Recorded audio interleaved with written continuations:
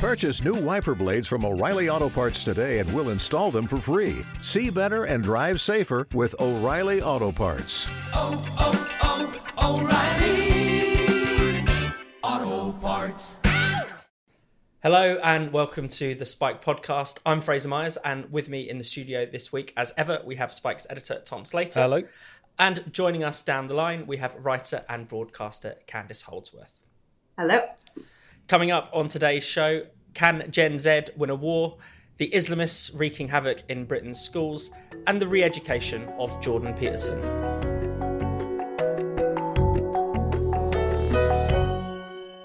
So the UK government has been forced to deny that there are plans to reintroduce conscription. It's been a hell of a week. There have been various figures from the MOD and from NATO have been warning that the UK is closer than ever to a potential war with Russia, and the British Army doesn't have the numbers to cope with it.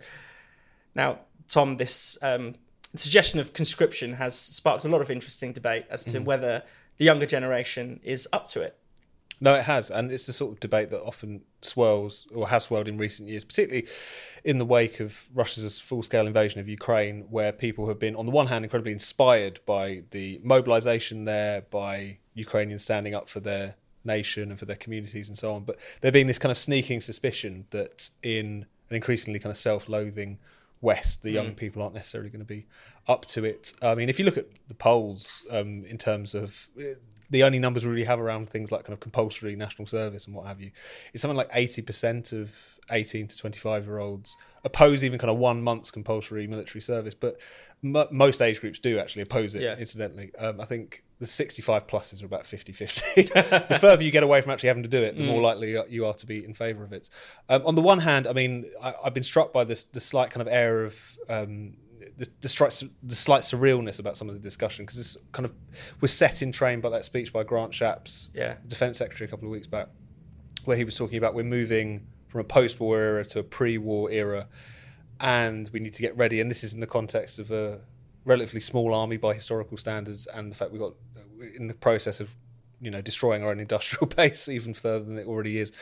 So them trying to talk constantly about serious times whilst being quite unserious people in many of the policies that they're pursuing. But as you say, it has this week kind of settled onto this discussion about young people. And I think it's one thing where, on the one hand, no one can necessarily kind of second guess what would happen in the instance of actually the country being threatened as such. Yeah. But at the same time, there is a strange almost surprise on the part of commentators of a certain age, which say you have had a generation which has been socialised into a culture which is expected to treat patriotism as something a little bit suspicious. It's not something that you're to be congratulated on, something that might lead you to be referred to prevent or something.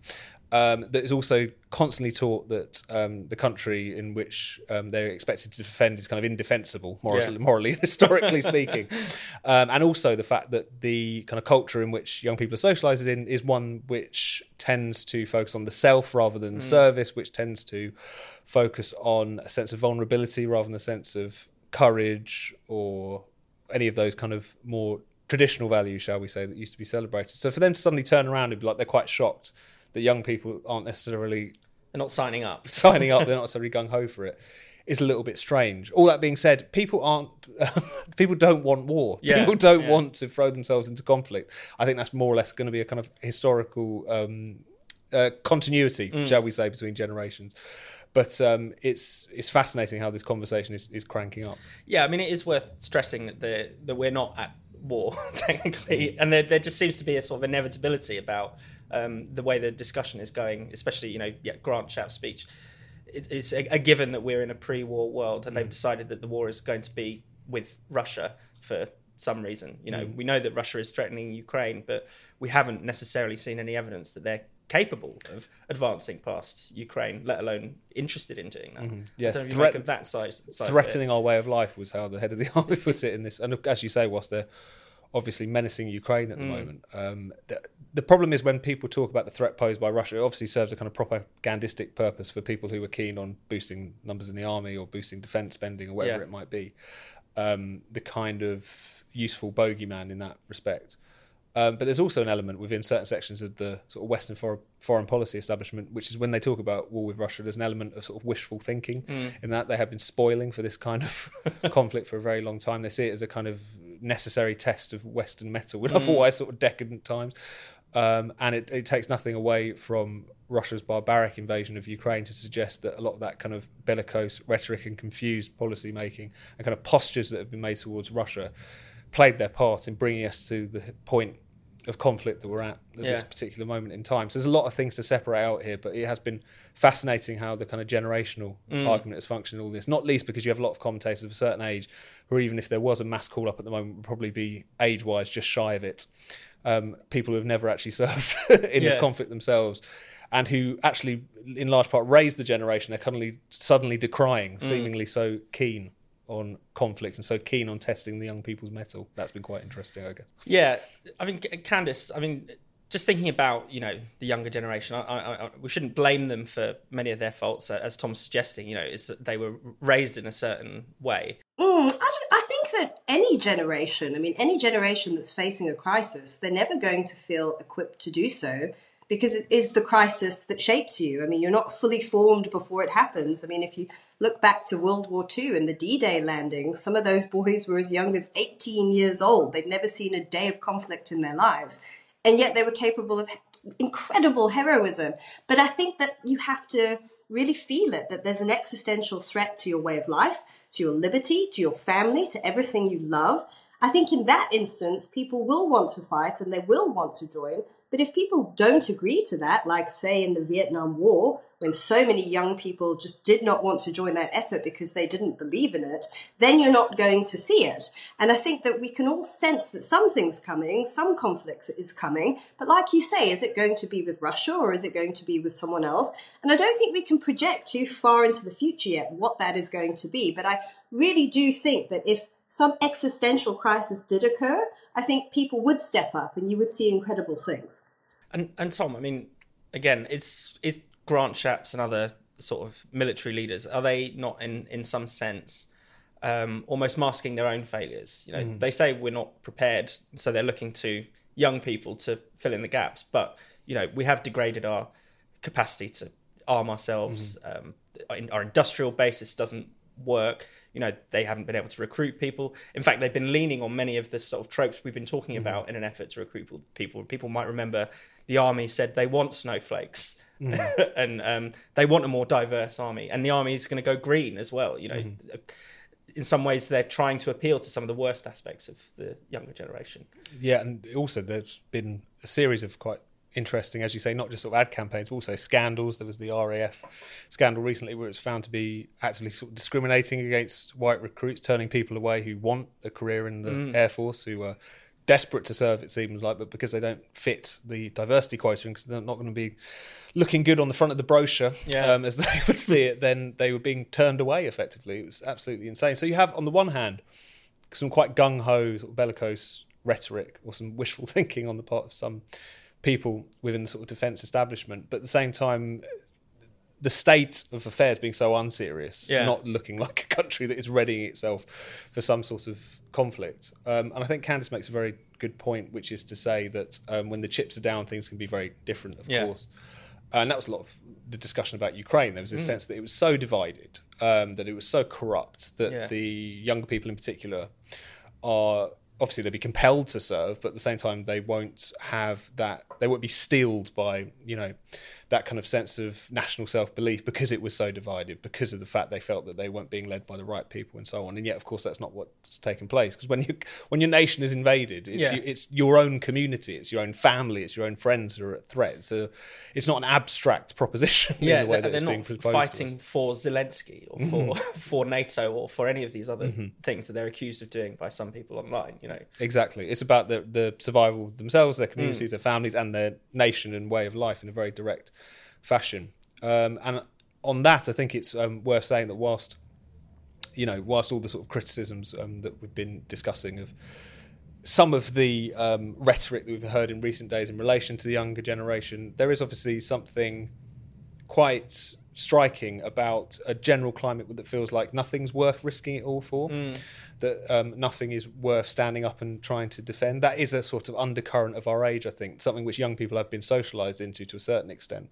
The idea that the world only really extends to yourself and your own sensitivities and feelings about things. But as I say, and as Candace has already suggested, that's not a luxury that people have when they are actually threatened by that kind of external menace and military threat.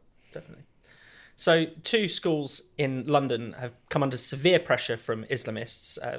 First of all, there's been this Berkeley Primary School, which has told pupils they're not allowed to wear pro-Palestine badges and stickers and flags. And so in response, they've been sent bomb threats. Masked men have climbed up the school gates to put Palestine flags on the school.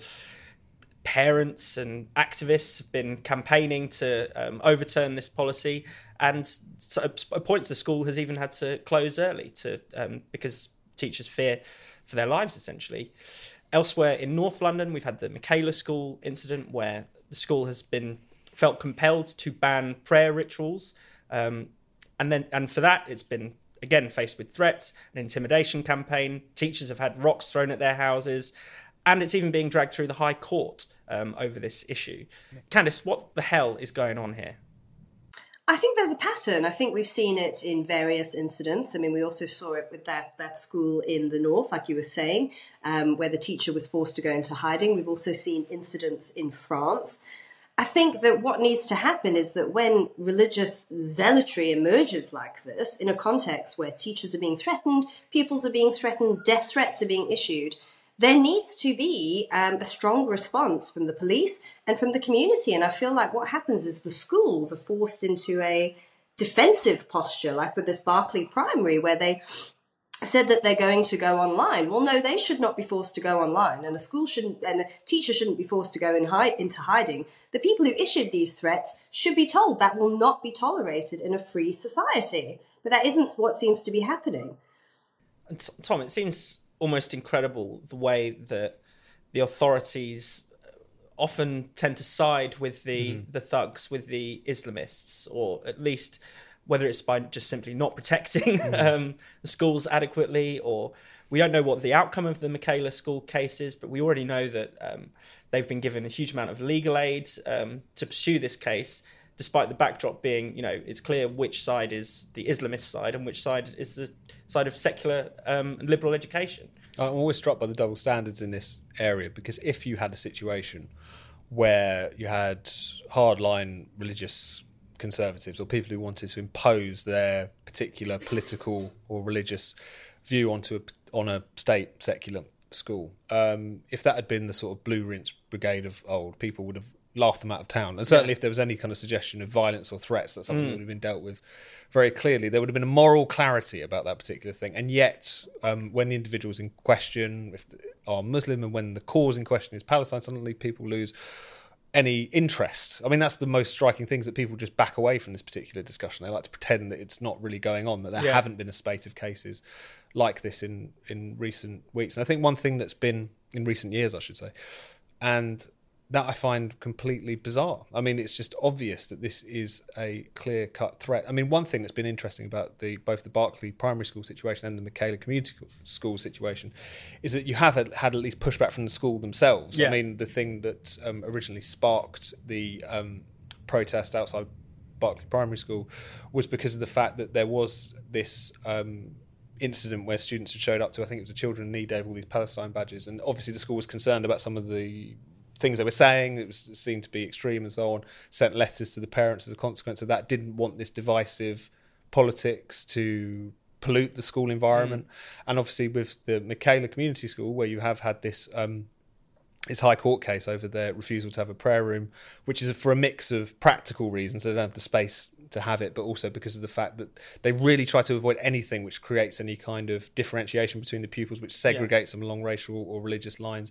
And as a consequence of this, they have this philosophy of kind of compromises. You can't, expect the school to perfectly reflect your own accommodations will be made, but at the same time the point is to stress what they have in common and to make sure they have loads of kind of common activities which aren't carved up along racial and religious lines. So they have been putting up a fight, but as you say, there's not any of that backup from the authorities necessarily. There's not any of that backup from broader sort of civil society. And the government even? The government are quiet about all of these whenever they come up. They just stare at their shoelaces and hope that it goes away. But it's not going away. And it's something that we're going to see more and more of, particularly as it's been seen, has been quite clear since the Hamas-Israel war began, is the fact that young people are being kind of used as sort of a sort of stage army, politically speaking, in certain schools. They are being used to try and push back against some of the boundaries to protest, to go on a kind of strike action, which has been organised in certain parts of East London and so on. So this isn't going away. You just hope that the people in positions of authority were willing to take it on, because what is at threat here is, as you say, the kind of secular education, which surely should be something that people are willing to defend, particularly in a diverse society as ours is. Yeah, and Candice, I mean, what do you make of the fact that, you know, the silence of the left on all these questions? They're either silent or actively support it. I mean, there have been a lot of criticisms in The Guardian and places like that of the Michaela School for doing multiculturalism wrong and not backing into the, you know, not caving into the demands to have a prayer room. You know, they said they're being too inflexible, things like that. What do you make of that aspect of it? Yeah, I think that's right. I think there's two things going on. I think one is the fear of appearing Islamophobic, when this is in no way being Islamophobic. This is just not having tolerance for extremist or coercive behaviour, because, you know, as Catherine Birbalsingh had said, they have a very multicultural school. They've never had any issues, but it became an issue when a group of pupils started behaving in a way that they were bullying other pupils, and they were forcing other pupils to be more religiously observant than they otherwise would have been. So that was a very specific incident that happened. So it's not Islamophobic at all.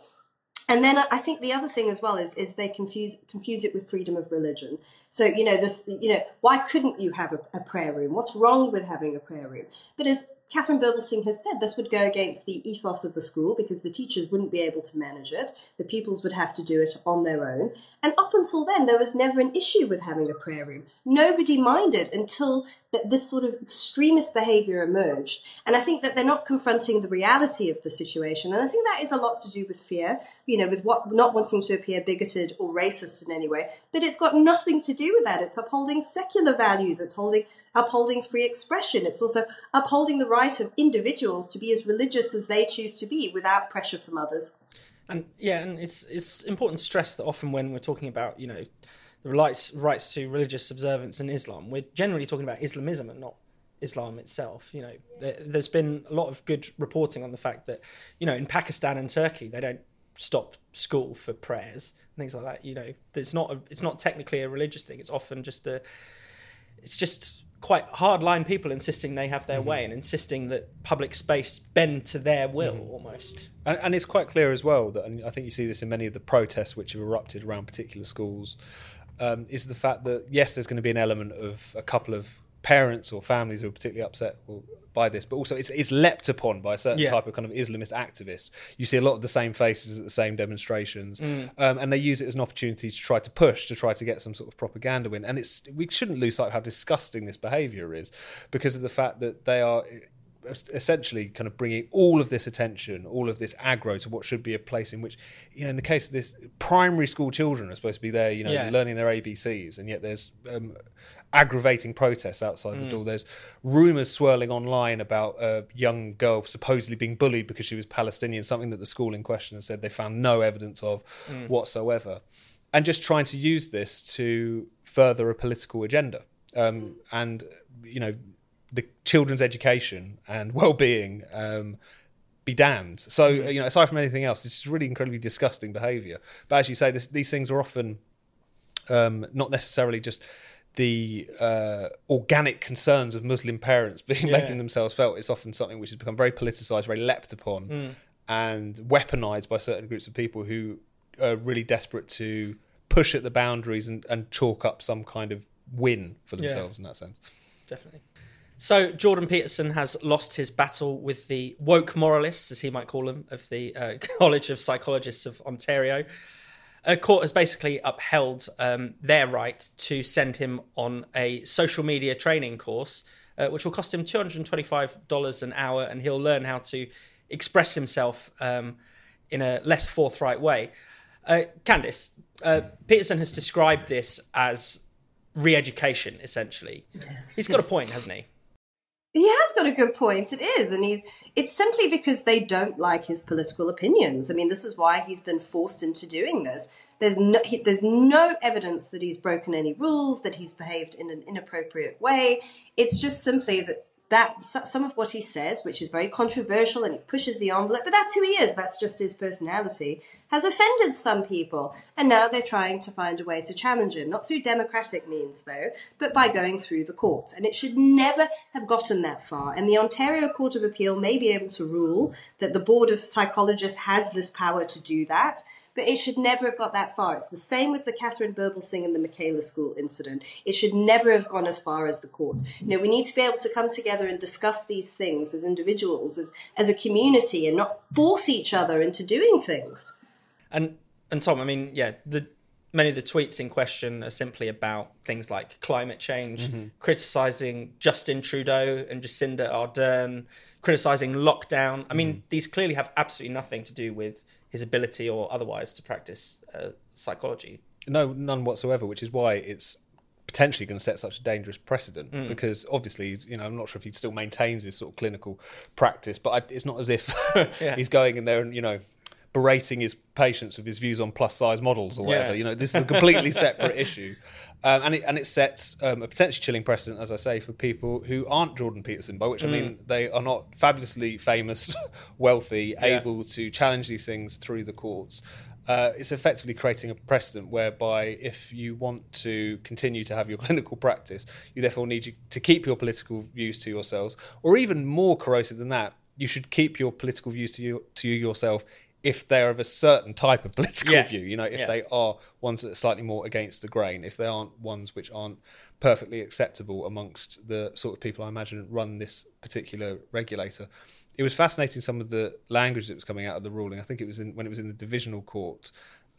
They found that on the one hand, there is nothing here that threatens the individual's freedom of speech, but it is entirely legitimate for the regulatory body to set rules which limit their freedom of speech. You just think, how do you square that one? But this is something which is becoming an increasing problem, which is to say that via all kinds of different mechanisms, whether it's one's sort of professional body, regulatory body, or what we've also seen in the UK via even someone's trade union. Whereby people are either being punished for expressing certain views or not being defended when they're punished for expressing certain views. And it's something which is going to be incredibly corrosive to all kinds of professions, which it's going to just create a situation where if you want to have a job of a certain type or of a certain stature, then you've got to toe the line on absolutely everything. Otherwise you've got to be looking over your shoulder the entire time. This is a terrifying precedent to set, but it's fascinating how willing people are to set those precedents just because they don't like Jordan Peterson or another individual who's become the folk devil du jour. I mean, perhaps he should be rapped on the knuckles for constantly tweeting in haiku, but that's another discussion. Candice, I mean, obviously this is happening in Canada. Canada has got a bit of a global reputation now for being almost like the home of woke tyranny. Only in the past week or so, we learned that Justin Trudeau was, criticised by a judge for exercising unlawful and unreasonable power to try and shut down the protesting truckers. It's the place where trans ideology is running rampant and seemingly unchallenged. I mean, do you think it's significant this is happening in Canada? What have you made of some of the news stories coming out of there? I have. I mean, I've never been to Canada, so I can only go on what I've heard. But yes, there does seem to be, from what I've heard and what people have told me, there does seem to be an intolerance of a diversity of viewpoints. I mean, the truckers' protest was a really, really good example of this. I mean, they had legitimate concerns, and yet they were completely pilloried as just being rednecks and evil, and anything could be done to suppress their point of view. And I'll never forget it at the time. I mean, Justin Trudeau, who went from trying to, portray himself as this, lovely liberal figure, suddenly started doing incredibly authoritarian things. And I think that we've seen this with, supposedly liberal figures from Justin Trudeau to Jacinda Ardern all around the world. When their commitment to actual genuine liberalism is tested, they often fail. They often fail. I mean, their liberalism is paper thin. It is wafer thin. And I think we've seen a lot of that in Canada. You see with Jordan Peterson. I mean, they use the courts, they use the law to try and force him to think and behave in a certain way. But I think they're going to fail. I mean, Jordan Peterson is huge. I mean, he's massive. But like you said, for, people who aren't as well known, who aren't as wealthy, that's going to have a massive chilling effect. Thank you for listening to the Spiked podcast. We're back every Friday, and you can now watch us on video too. Check us out on YouTube or go via the Spiked website, which is spiked-online.com. See you next time.